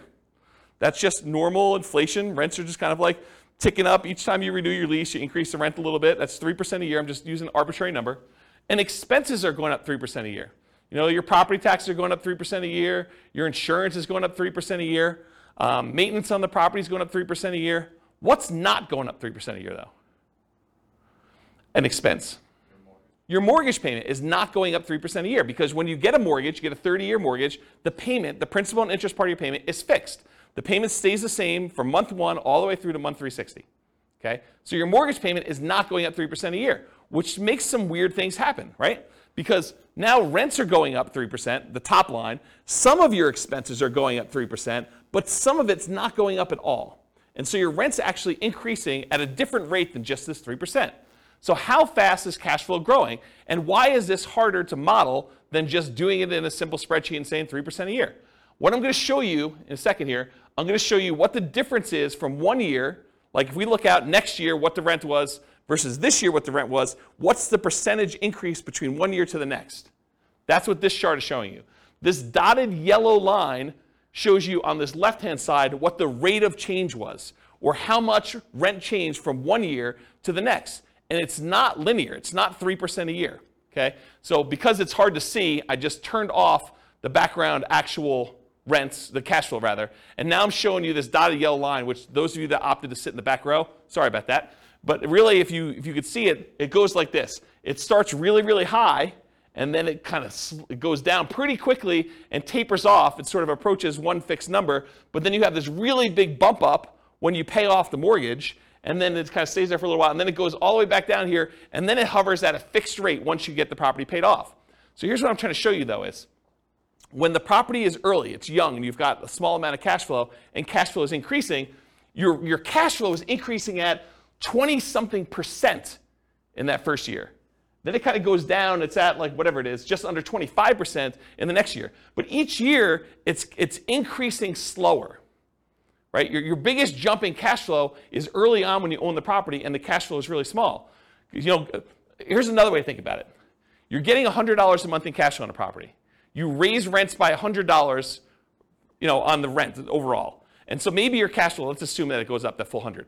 So you were getting 100, it went up by 100, that's a 100% increase, right? It's not 3% increase. It's not like you went from $100 a month cash flow to 103. It's because you had a fixed dollar amount increase and the cash flow was so small, the percentage that cash flow increase is really, really significant. So you can't just go model in a spreadsheet that I made $100 a month in cash flow, next year I'm going to make 3% more. You can't do it because it changes every year. And this is how it changes. This is the actual graph that shows how it changes. And it becomes asymptotic, fancy math term for those who know what I'm talking about, but it becomes asymptotic to whatever the rents are going up at, 3%. Eventually, once your mortgage is paid off and that fixed part of that payment eventually goes away, it becomes basically about 3%. Make sense? Okay. And I'm just going to throw a curveball out there. You can tune out for 30 seconds. But if we take into account cash flow that includes cash flow from depreciation, the tax benefits, it's a little bit more interesting because when you lose your depreciation benefit after 27.5 years, your cash flow actually goes down for that period of time. Then a couple years later, you pay off the property, it bumps up, but then it kind of hovers around 3% again. And this curve is a little bit more reasonable because you're already making more cash flow because you had cash flow from depreciation added in. Okay? Tune back in. Welcome back, everybody. All right. I gotta take a drink. I noticed my voice has been weird since I had COVID. Anyone else noticing that? My voice is going? No one else? Just me? A little bit? All right, so changeable assumptions. So these are the assumptions I use. They're based on some characters from the Real Estate Financial Planner podcast, Norm and Norma, if you're kind of familiar with them. So these are the assumptions I use, but you can copy these to your own account and change any of the assumptions. So if you're like, James, I wish you did $80,000 a year in income, or I'm not saving $1,000 a month, I'm saving $2,000 a month, but otherwise this is me, or my properties where I live are not $375,000, they're $200,000, or they're $1 million, or whatever they are, you could change all these assumptions.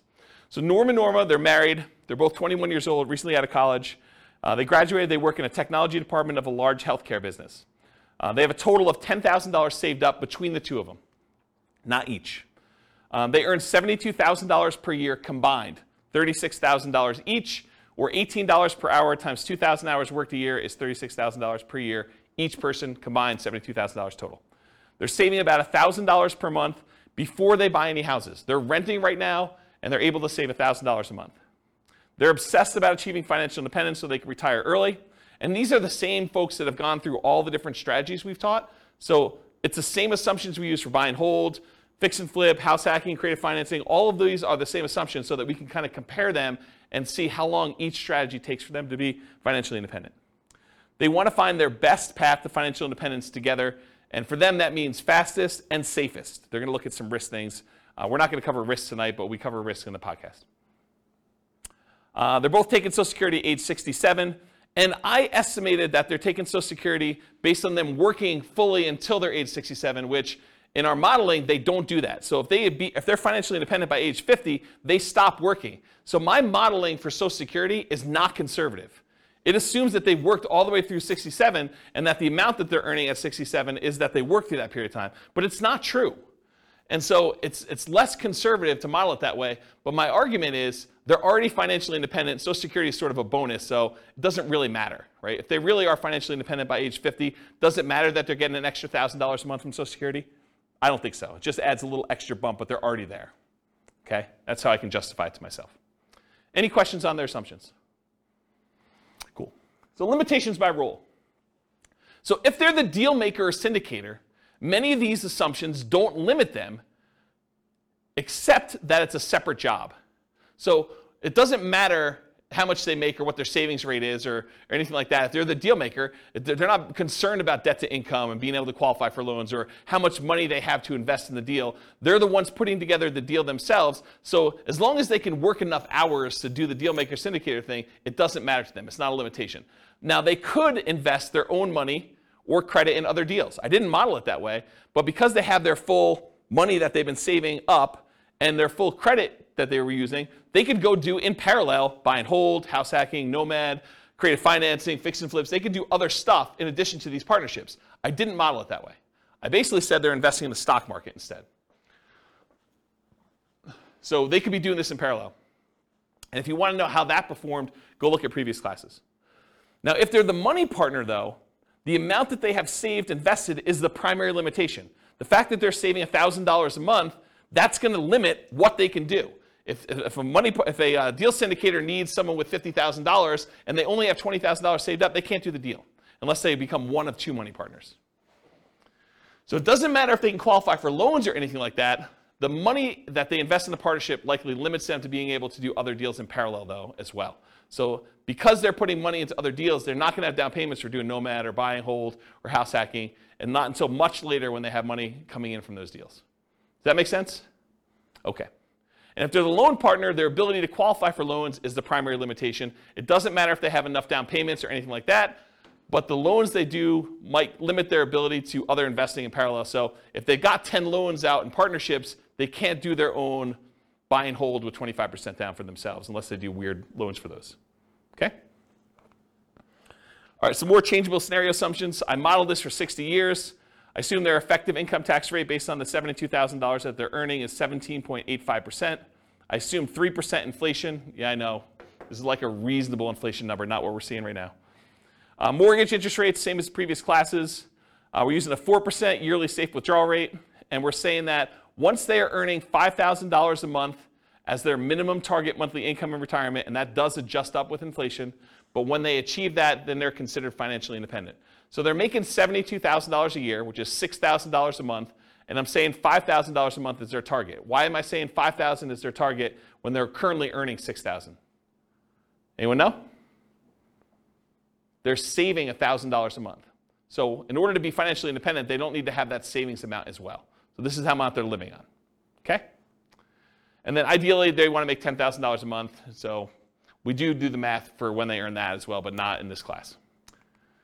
All right, so let's go talk about some results, and then I'll get into their partnership stuff. So these are summaries of some of the numbers from previous classes. So the first ones we're going to start with are the buy and hold ones. So they did no real estate at all. They only invest in stocks. It would take them 40.17 years to be financially independent. So 482 months. And the stock market, I think, is growing at 8%. We just assumed 8%. Does that seem reasonable for assumption for stock market? 8%. Is that what you use? We do it based off of a balanced portfolio in all cases, not necessarily just an all-stock portfolio, because like the S&P 500 return is 12%, but that's assuming that U.S. equity markets are going to perform the same way going forward that they always have. Yeah. So we don't have that assumption. So it's like it differs based on what percentage asset allocation they have? Yeah, exactly. Okay.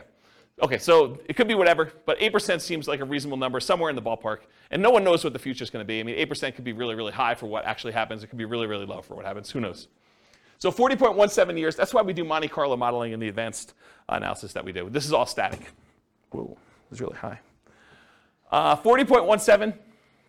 So here's some other the buy and hold numbers modeled. I'm not going to go into like ridiculous detail, but this is the one for all stocks. That's 40.17 years. This is if they buy one owner-occupant property to live in, and then they do stocks. That turns out to be 33 years, a little bit faster. If they buy 20% down rentals or 25% down rentals or 15% down rentals, they're going to buy 10 of those. It changes the time. 31.42 years for 20% down, 28.67 for 25% down, and 33.5 for 15% down. And then we say, what if they buy an owner-occupant property, but then they buy 15% down rentals or 20% down rentals or 25% down rentals? Those are all the ones where that they buy an owner-occupant property first, and then they buy their rentals. What if they do short-term rentals? Those are a little bit faster, 24.67 years, 23.67 and 24.67, depending on how much they put down. So a little bit faster to do short-term rentals. And then what if they buy an owner-occupant property and then do short-term rentals? Those are a little bit longer. So those would take a little bit longer if they decide to do that. Any questions on these? This is what we covered in the buy and hold class. So if you really want to know a deep dive into this particular slide, that was like 2 hours on buy and hold. Any questions? Cool. What if they do nomad? So the nomad strategy, for those that don't know, you buy a property as an owner-occupant, you move in, and you live there for a year. At the end of the year, when your agreement with the lender is up, because basically when you get the loan for an owner-occupant, you agree to live there for a year. Once that year is up, you can convert the property to a rental and buy another owner-occupant property. So in a lot of cases, the nomads are putting 5% down, moving into a property, living there for a year, getting really good owner-occupant financing rates, putting minimal amount down. They're living in the property for a year. They have PMI, but even with the PMI, the rate's better.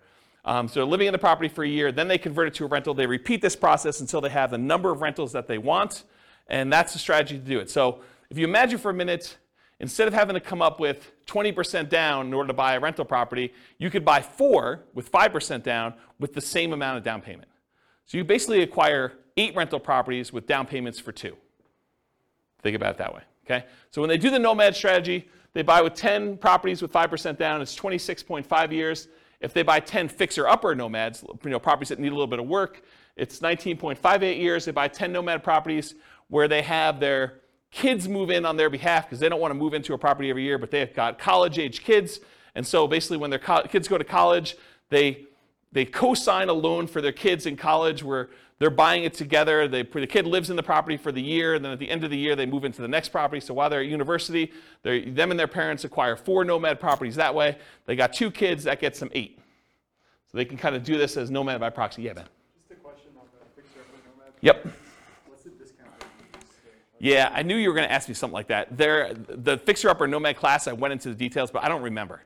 And it's hard for me to keep track of all these numbers because not only am I doing prep for these classes, I'm doing like individual podcasts and stuff for myself, and so I don't remember. Maybe 10%? I don't remember. But it was like a number where they got a big discount, but then they also had to come up with the money to do the fix-up themselves. So it was like a weird net discount, but I don't remember what the exact was. But it wasn't crazy. It wasn't like a really ridiculously aggressive assumption. I remember thinking this seems really reasonable. Partially because it needed to be a property that was in good enough condition where they could move in and get the regular financing. Yeah. But go watch that class. Yeah. It's on the podcast. So we did that. We did nomad with short-term rentals. So they basically move into a property, live there for a year, and then when they move out, they do short-term rentals with it instead of doing long-term leases. And that takes 12.67 years. If they do house hacking, so they move into a property and they get a roommate while they're living there, or they get 2 roommates, or they get 3 roommates, or they get 4 roommates, or they buy a duplex of some sort and they kind of do that, or a triplex or a fourplex. And so we've got all the different house hacking variations there, ranging from 21.83 years to 16.67. Or if they do nomad with lease options, or if you're a real estate agent, the ultimate real estate agent retirement plan of doing nomad and moving into properties and getting a rebate on your down payment because you got paid a commission when you move in. So there's like a strategy for doing nomad where you have a real estate license and you could really minimize how much you need in order to do that strategy. So we cover that in there too, but here's the nomad stuff summarized. Okay? Here's house hacking summarized. I'm not going to go on all these, but it's all different variations of house hacking. Buying a property with 1 roommate or 2 roommates or 3 roommates or 4 roommates and different down payments, 20% down, or I think actually we did all 5% down. So I don't remember what we did here, but all the numbers are there. Go listen to the house hacking class for details. This is the BRRRR class, buying a property, rehabbing the property, renting the property out, and then refinancing to try to pull out either all your money or as much of your money as you can, leaving minimal in the deal. That's what the BRRRR strategy is about, and then you can use that money again to go buy the next one. So buying a BRRRR with 10% down, leaving 10% in the deal, BRRRR with 5% down, leaving 5% in the deal, and then BRRRR where you're able to get nothing down. So the nothing down one's 14.67 years. If you have to leave 10% in the deal, it's 21.67 for Norma doing that with the assumptions we talked about. Any questions on this? Cool. Here's all the stuff on quick turning and flipping. doing $25,000 net flips every 6 months, or doing it every 9 months, or doing it every year, doing live-in flips. I went through a whole bunch of variations on is it better to do a live-in flip and flip as quickly as you can, do a live-in flip and wait at least 1 year so that you get long-term capital gains on the things you're doing, or doing a live-in flip where you stay there for 2 years and you don't have to pay any long-term capital gains at all because you have the exemption. What's the exemption called when you live in a house for 2 years? You know what the name of that is? I don't know. But if you live in a house 2 out of the last 5 years and you don't have to pay any capital gains up to certain limitations, it's pretty big limitations on a property. So we did all the variations on that and looked at the time for how long it took there to do that.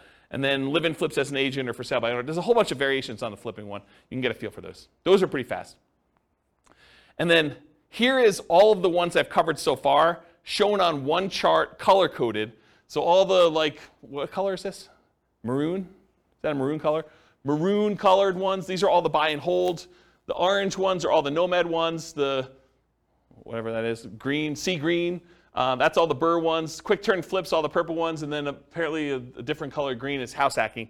You can get a relative size difference to see which ones are, in general, faster than other strategies. So buy and hold tends to be one of the slower ones. House hacking tends to be pretty slow, although there's some quicker ones on the end there.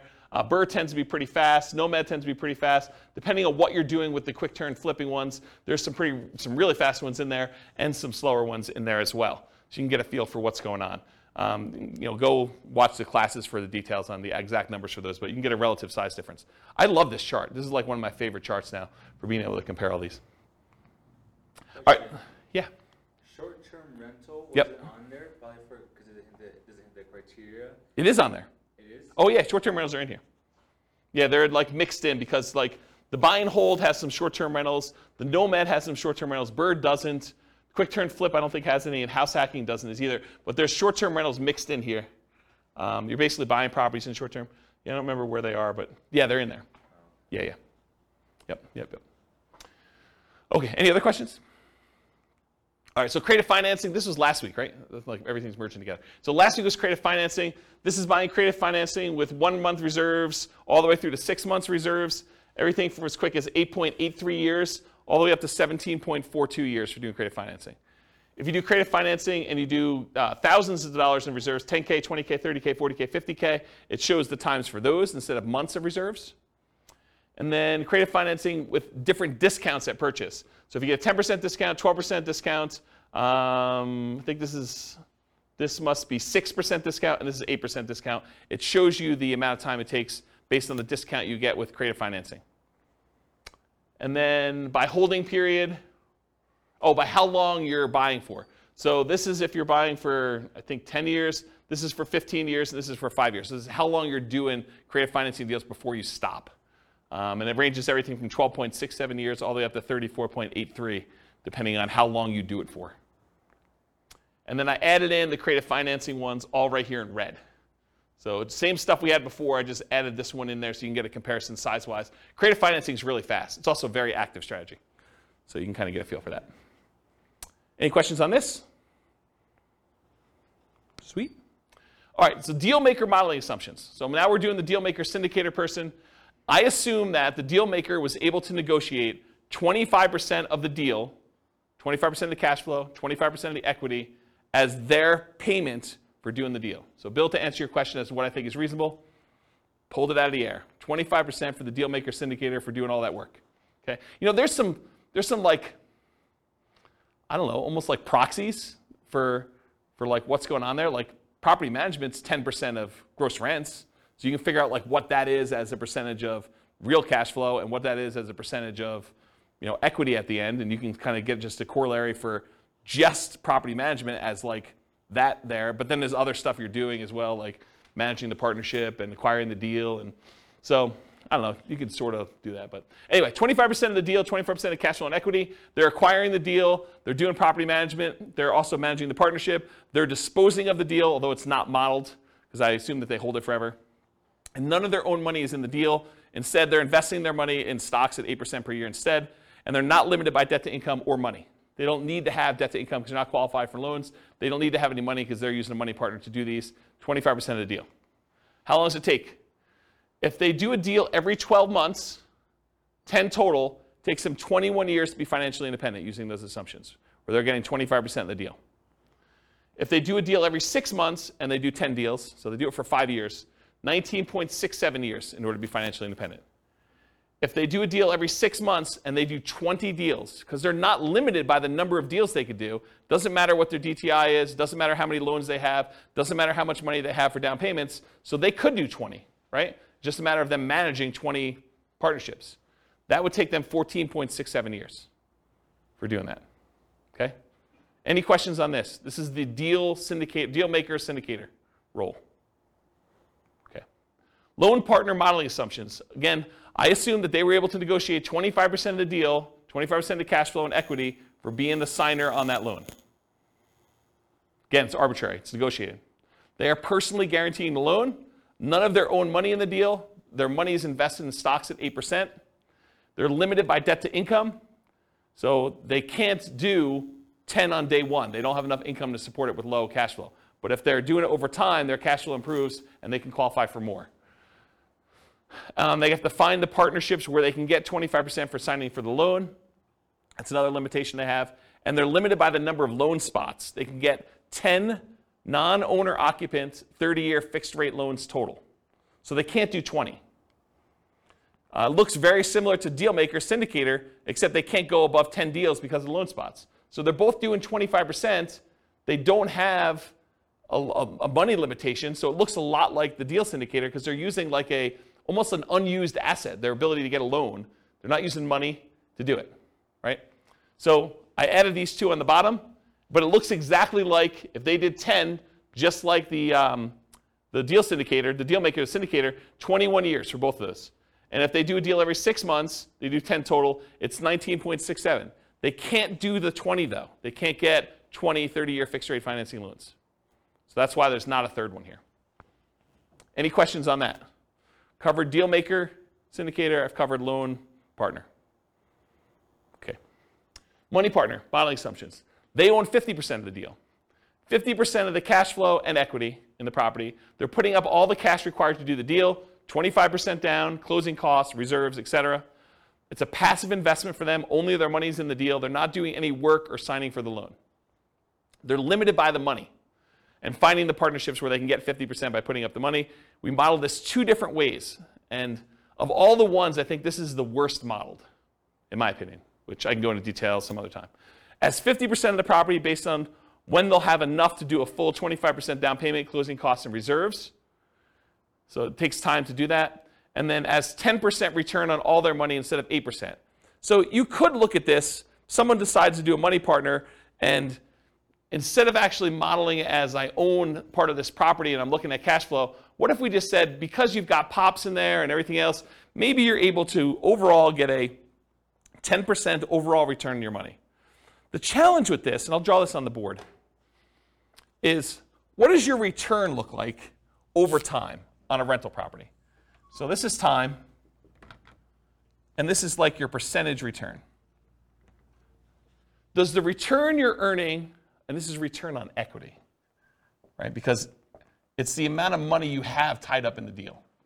Okay, so return on equity. So the amount of money you have in a deal, what is your return the longer you own an investment, a rental property? It drops. And that's counterintuitive to a lot of people because they think my cash flow is improving, my appreciation dollar amount is improving, my amount that I'm getting from the tax benefits, my depreciation is fixed for 27 and a half years, then it goes to 0. So that doesn't improve over time. And the amount I'm paying down the debt, well, that increases a little bit. It's increasing, but it's really increasing at a relatively slow rate, and it goes to 0 after the loan's paid off. So you'd think to yourself, hey, appreciation's going up, cash flow's going up, debt pay down's going up a little bit until it goes to 0, and depreciation's fixed. You would think that your return is going up over time, but it's not. The dollar amount you're making on the investment is going up, but the amount you have in equity is also growing. And the amount you have in equity is growing faster than the amount of your return is growing. So what tends to happen to your return over time is it tends to go down, and then it becomes asymptotic to what numbers? Anyone know? Anyone know what this number is right here, like at the low? Once a loan is paid off and once depreciation has gone away, what does it actually equal? It equals cap rate plus your raw appreciation rate. So it's whatever the cap rate is in the property, which is your return and cash flow of a property that doesn't have a loan, plus whatever your raw appreciation number is. So if properties are going up 3% a year and your cap rate's 5%, this is 8%. So your return approaches whatever your cap rate plus your appreciation number is at the bottom here. And it starts off really high. Your return on the equity you have starts off at the highest it is. And then your return goes down over time. So the longer you hold your investment, the lower the return you're getting on that investment is.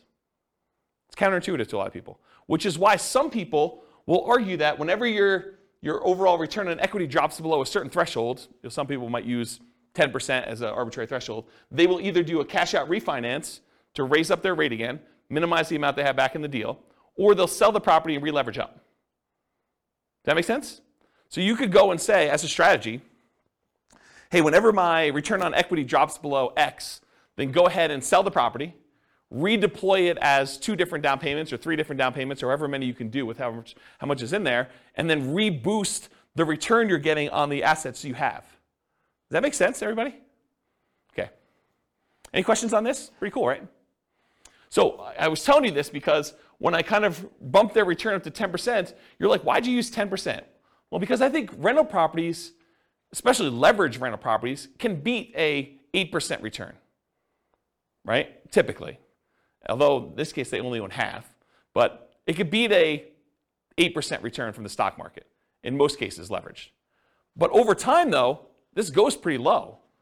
You know, if you really only have 5% cap rate properties and a 3% appreciation rate, it really literally is going to 8%. And if you're a money partner and you own half of this property, you're getting 4 on your money. So you'll probably want to get out of this deal at some point or refinance out and have less in the deal so that your return on the money you have invested is higher. So I used 10 because I picked it. I went and I actually looked at the average for the first, I think, 10 years, and it was higher than that, but not much. But you can go look at those numbers on there. Okay? So I'm going to model it 2 ways. I'm going to model it where they own 50% of the rental, but they put down the whole down payment. I'm going to model it where they put 10% return on all their money. So instead of the stock market money that they were earning 8%, I'm just going to say it's earning 10. And we'll look at the difference between those two. So these are the two. If they own 50% of the properties, it takes 46.8 years, 46.08 years. If they get 10% return on their money instead of 8%, it's 33.17 years. So pretty slow compared to the other strategies. Okay? Any questions on Money Partner? So I just added in the partnerships over here so you could see relative sizes, sort of in the middle. I mean, it's not like, you know, creative financing low or, you know, even some of the flip type low. But, you know, it's on par with a lot of the nomad strategies. You know, a little faster, a little slower, depending on which one you're comparing it to. It's definitely faster than buy and hold, faster than house hacking. To kind of give you a feel, relative sizes. Is that helpful? Okay. So in conclusion, the assumptions you use for modeling matter a lot. You know, if we change what you're doing in as your role as a partner, if we change, you know, the number or frequency that you buy, if we go from buying 10 to 20 or buying only 5, or the size of the deal that you do, how big of a discount you get if you're getting discount on deals, or what your profit is on a deal, or what your cash flow is on a deal, what the market conditions are, you know, what we use for appreciation rate or rent appreciation rate, or the price of the properties even, interest rates, you know, we get lower interest rate, higher interest rate, rents on the property, vacancy, maintenance, property management, taxes, insurance. All of these assumptions matter, and they're going to matter a lot. It's going to impact what you do. Also your stock market rate of return, or what you're investing in and what its risk profile is. And then what you set your target monthly income retirement is, both your minimum and ideal. If you have a higher number, it may take you a lot longer or a lot shorter, depending on what you do. And then what you use for your safe withdrawal rate, what you believe is a reasonable safe withdrawal rate to use there. And then the strategies that work best in your market may differ. So maybe it's better to buy and hold, or short-term rentals, or house hacking, or creative financing in your market because it's different, right? So it could be better or worse depending on that. You got to do the math for your own situation. And then because I'm trying to do this recordings for all the different cities in the US, if you go to realestatefinancialplanner.com/model rather, for realestatefinancialplanner.com/model, I'm trying to do, it's not done yet, but all of these scenarios for all the different classes for every city using their city's prices and taxes and insurance and rents and everything else, so that you can go say, I'm going to copy this one because it's closest to where I live and it's most similar, and then I'll just change some of the assumptions for what's going on so you can just change whatever you want to do for you. Any final questions? Because that's all I got. Yeah, Bill. So how do the partners benefit from depreciation? Is it just the percentage of ownership? Is it passed? I guess that's a tax question. Yeah, that's a tax question. So the question was, how does the partners benefit depreciation? I don't do my own taxes. I have a CPA do it. But my understanding is that it's based on your ownership percentage. But I'm not 100% sure because I don't do that. And honestly, I was making too much money to take the depreciation benefit for many, many years. And this is probably the first year where I didn't. Okay. So I don't even know. I don't look at my taxes, honestly.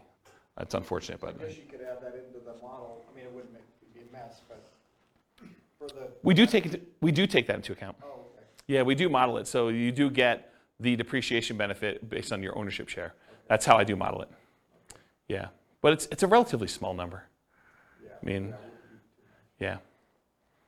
Yep. Any other questions? Is that helpful? Kind of a crazy class. Now you see the format right now. If you've been to other ones we've done, it's like same format, but you now get to see it from different strategies, perspectives. Okay. No final questions? Question. Yeah, question. For someone who is new, how do you access those previous classes? They're on the podcast. Okay. Yep, they're on the podcast. Remember that city podcast one I was telling you about? Yep. So go look and click on a link for a podcast. All right, cool. Any other questions? Sweet, guys. Thanks for coming. I do appreciate it. I will talk to you all soon. Bye-bye for now. With home prices up, mortgage interest rates up, and rents up, but not quite enough to counteract the higher prices and interest rates, cash flow on rental properties in Lowell is harder than ever. Book a call with the Real Estate Financial Planner to apply our proprietary 88 strategies to improve cash flow on your rentals. See the show notes for a link to schedule your call and improve your cash flow today. If you're a real estate agent, lender, or professional in Lowell that wants to help our real estate investor listeners, consider reaching out to learn about collaboration opportunities with this podcast. We'd love to add more value to our listeners by having you assist our investors buy, sell, and finance their real estate investments. See the show notes to schedule a call to discuss collaboration opportunities.